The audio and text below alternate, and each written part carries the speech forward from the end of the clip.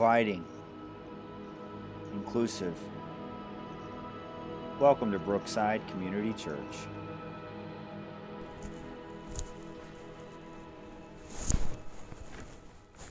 Thank you, Pat. Our second scripture this morning is from Matthew, chapter 13, verses 44 through 52. And if you didn't know, we've been reading through Matthew together because that's what the liturgical calendar has us doing. And I've just tried to be intentional to try to remind us every time to read it in context so we see it as a part of the larger story.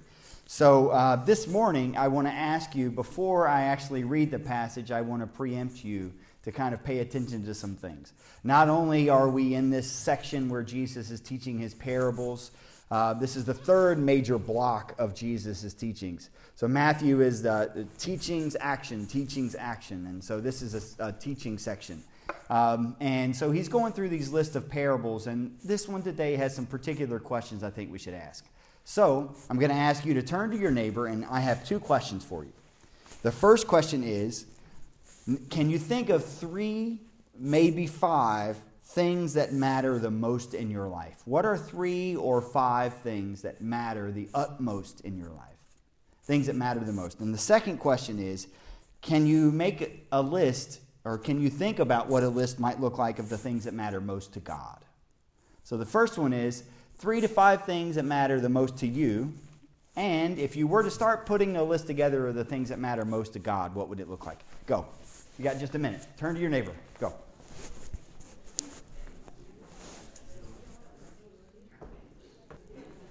You want to take your answers and then share them with everybody else? Does anybody have any interesting answers you'd like to share with the rest of us? So the questions are, if you were making a list for yourself, what would it be? If you were making a list for God, what would it start to look like? So any interesting answers or answers you would like to share? Yeah, Sarah. It's not interesting, but to God I would say integrity. I think we differ on what it means to be interesting, but yeah, right. So for God, she says integrity. Okay. Anybody else? Okay, so things you would like to share. What are some things that anybody could share with the rest of us? Things that matter most to you. Yeah, Nancy. Love of family and friends. Love of family and friends. Peace. Okay. Healthcare. Okay. Work. Yeah. Work. Yeah. Yeah, Martin. I want God to give me a heart to love my neighbors. A heart to love your neighbors. Yeah. Yeah, Gina. The natural world and, creation. The natural world. Yeah. Okay. Well, so think about this as we go through here, looking at this parable that Jesus is going to teach us. This is from Matthew chapter 13, verses 44 through 52. The kingdom of heaven is like a treasure hidden in a field. When someone found and hid. And then in his joy, he goes and he sells all that he has to buy the field. Again, the kingdom of heaven is like a merchant in search of fine pearls. On finding one pearl of great value, she went and sold all that she had and bought it. Again, the kingdom of heaven is like a net that was thrown into the sea and caught fish of every kind. And when it was full, they drew it ashore, sat down, and put the good into a basket, but threw out the bad. So it will be at the end of the age. The angels will come out and separate the evil from the righteous and throw them into the furnace of fire, where there will be weeping and gnashing of teeth. Have you understood all of this? They answered, yes. And he said to them, well, therefore, every scribe who has been trained for the kingdom of heaven is like a master of a household who brings out his treasures, what is new and what is old. This is the word of God for the people of God. Thanks be to God. The real human question, I think, for us to ask is whether there is anything that we care enough about that we would be willing to risk everything else, even our very lives, in order to protect it. Do something. That was his wife's plea. Now you need to do something. Okay, so I know that you didn't see Moana. I'm still trying to figure out what kind of movies that the folks in this community watch. Well, like I said, I'm spending the summer doing my sermon prep time by watching movies. So maybe you didn't see Moana, and I didn't pick another Disney film this time. But maybe you did see the 2002 movie. John Quincy and his wife Denise were watching their son Michael at a baseball game when he collapsed and had to be taken to the hospital. And after a series of tests, it was discovered that Michael had an enlarged heart and would die without a transplant. John turns to his insurance provider saying, "But I have insurance." And it turns out that what Michael needs is a procedure that his employer decided not to include in their coverage. So the hospital administrators, they have required a sizable amount of cash up front in order to put Michael on the transplant list. So John Q then panics and promptly converts all of their family's assets into cash. But it's not enough. And when his wife says, "Do something," then John decides he has nothing left to do. So he will do everything and anything for his kid. And so he takes the emergency room hostage as a ransom in exchange for the hospital's administration's willingness to do a transplant. Now this story, by the way, the name of the movie is John Q. It has a number of important ethical questions that I think we could spend all day talking about. Watching a movie like this would be, I think, a great practice for us as a church to try to figure out how you take important questions, important life situations, and dissect them and figure out what our values are and how to make sense of the things that matter most to us. Not least of which in this one, I think, especially for those of us who spend a significant amount of time in the hospital, is what we make of John Q's methods. When it comes to the ethics of healthcare, unfortunately, we don't have the time, nor do I think we have the patience or the resources here on Sunday morning to get into the debate. But here are some questions I think the movie raises. Do we have a collective responsibility for the care and well-being of society's children? Who gets to decide what healthcare resources are allocated to whom? What, if any, role should our government play? Is violence ever justified, even in dire circumstances like when the life or well-being of a child is at stake? Well, this passage today is about the kingdom. And so I'm asking these questions not about healthcare, but really about what we value. In Matthew 13, we have been given a list by Jesus of 7 parables telling us what the reign of heaven is like. None of them, I said last week, none of them call us to look up or ahead. Rather, they call us to look down. Parables, again, are sayings that allow us to compare two things, like placing them side by side. That's what the word parable means. Our passage today contains 3 of those 7 parables from Matthew 13, telling us the kingdom of heaven can be compared to. So we have stories of farmers and wheat and mustard seeds and yeast and a pearl and a fishing net and even hidden treasure. What have we learned so far? Well, we have heard that the reign of heaven calls us to put our hands to work to help get the ground prepared so that the love of God can burst forth fruit. We've heard that the reign of heaven requires patience and care, not quick fixes. We've been challenged to train our eyes not to just look at the problems, but to look for promises. Promises that are embedded in the world around us. We've been told repeatedly that the reign of heaven is small, even hidden, but it's always at work. And if we are patient enough and willing to work with it enough, we might see it grow into something amazing and life-giving. One thing I've challenged us to take note of is that in all of these teachings, as I said, Jesus spoke about heaven and never once said to look up. Never once said, wait until I die to see it. Instead, he said each time, look down at the earth and see what you can learn. In this week's text, the fifth and sixth of those in the parables list, we hear heaven is like a treasure or like a pearl of great price. And again, we see the kingdom of heaven is hidden and small. Nevertheless, to the example characters in our parable stories, these things are of such great importance that it causes their behavior to be what probably most of us would likely label as obsessive, compulsive, radical. They are moved to do some enormously risky, costly things. The reign of heaven is like a discovery that disrupts all of our priorities. And those who make these discoveries have their entire lives shaped by them. What do you imagine that the surrounding communities watching these folks would have said about their radical action? Wow, they might say, with gawks and stares. Has he really lost his mind? Why would he pay such an amazing price for such a worthless field? He's going to find himself homeless. Can you hear the people at the post office saying that? Wow, they might mock, tease, and taunt. That old merchant has finally fell off her rocker now. What does she think that single pearl is going to do to keep her business open?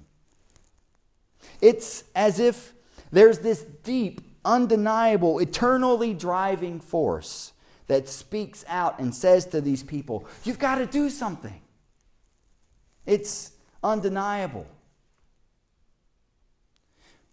When you think about it, who do the main characters here in this parable represent? Does the man who purchased the field or the merchant, do they refer to people who are willing to devote themselves, their whole selves, wholeheartedly to the kingdom, to God's plan maybe?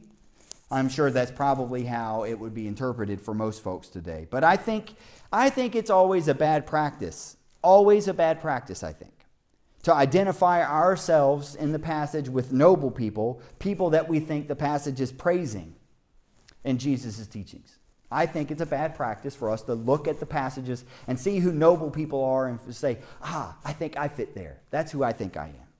I think rather sometimes it should be better for us to see who the adversaries are in the passage and see if we identify ourselves with them as the adversaries or the competitors or the outside onlookers who are looking at the situation, seeing how we would respond. Maybe we would be more apt to call the kingdom people like Jesus obsessive or radical or thoughtless or careless or silly or maybe falling off their rocker. On the other hand, there's another way to read this passage. Is it possible that the characters in this parable actually represent God? A prodigal God.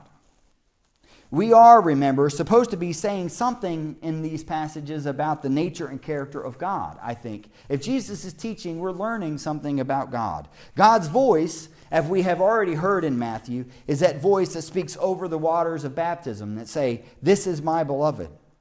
God, as Jesus has told us in his teachings and actions, is the one who draws the hurting, the sick, the weary, the burdened, the supposedly worthless, and says to them, come to me. I'll give you rest and restoration. If Jesus' ministry tells us anything about God, it's that God sees what the world says is worthless and calls it beloved, calls it blessed. It's as if God finds those things that the world often discards and treats as worthless and says, look here at this immense value, this sacred value that you're discarding here. Well, I think it's a healthy thing for us regularly to take inventory of the things that matter most to us. The real question, the one that might provide us with the best insight, I think, into what Jesus is teaching here is this. What are the things that matter not just to us, but God? What are the things that matter the most to God? One way, I think, to really get at this question is actually to pose it in the negative. Are there things that God cares so little about that God is willing to do nothing or just sit back and watch as it's destroyed. There's a contrarian farmer in Kentucky by the name, many of you know this, that he's been a big inspiration to me. His name was Wendell Berry. Wendell Berry, the contrarian farmer, has a lot of important things to say about faith and God and creation, but he doesn't always have the best things to say about institutionalized religion. Berry, his version of faith, I think, is better characterized as what he called secular pilgrimage. Berry calls his faith a secular pilgrimage. He says it's a religious state of mind because it involves, here's a quote, an implicit and essential humility, a reluctance to impose on things as they are, a willingness to relate to the world as a student, as an observer, as a servant, a wish to be included in the natural order rather than to conquer nature, a wish to discover the natural form rather than to create new forms that would be exclusively human, a presence of mystery or divinity in the world, attitudes of wonder or awe or humility before the works of creation. Berry, he explains that he begins with the assumption that the greatest disaster in human history is one that has happened within or to religion. That is, there became this conceptual division between the holy and the world, working to excerpt the Creator from creation. His criticism for traditional Christianity is scathing. Berry says, the contempt for the world or hatred of it, which is exemplified both by the wish to exploit it for the sake of cash and by the willingness to despise it for the sake of salvation, has reached a terrifying climax in our own time. The rift between the soul and the body, between Creator and creation, has admitted an entrance into the world of the world's doom. That's what Wendell Berry says. For me, I think Wendell Berry asks the most poignant question of all. Do we really hate the world that we live in? It's a heavy question. For me, my question for us today is this. Does God care about creation? Or maybe God cares so little about creation that God is willing to sit back and watch it as it's being destroyed. I think, however, that the passage that we read calls us to look at God maybe like John Q. That this beloved thing that God has made is so important to God that God is willing to go to extreme circumstances, to do outrageous things, things that we would probably even say are obsessive or radical or crazy. I think that the passage today tells us something about maybe even one of the most precious, well-known memory verses of all. John 3:16. What does it say? For God so loved the world that God would be willing to do anything and everything to see it cared for. For those of us that follow Jesus, I think escapism or apathy or antipathy are not options for us. If we're to follow Jesus, then I think we're called to see the sacred things in the world that have been discarded and desecrated, and to be moved by the heart of God, to hear the voice of God saying to us, do something. Well, this morning, I hope that you leave with this burning question in the pit of your gut that says, what kind of reign of heaven is it that we imagine? Well, for me, I imagine of God not who is apathetic, but a God whose love for the world has such immeasurable worth that God is willing to do anything, that the worth of creation and its rescue is of unrivaled importance. I believe God wants us to have such a deep and abiding love for the world that our entire lives are shaped by it. As if we looked out at the world and said, I see. And we would be willing to give everything in order to buy it, even if the world around us says, what's wrong with that person? Can we respond to God's love for the world by being willing to do new, risky, even costly things? Can we here this morning the voice of God perhaps calling us to say, hey, are you going to do something? Amen. As we respond this morning, I just want to ask us, sometimes we might hear God say, do something, but it's important not to just act irrationally. And I think even John Q. in my example story here, it's a cliche, right, of this person who just gives everything in order for something else that they love. But I think it's important for us to really get together and spend some time together and say, what is it that God asks us to love so much? And if we're going to do something, what is it? So that's what I'm asking you to do. Stand up and let's sing together. Rejoice, give thanks, and sing. Hymn number 303.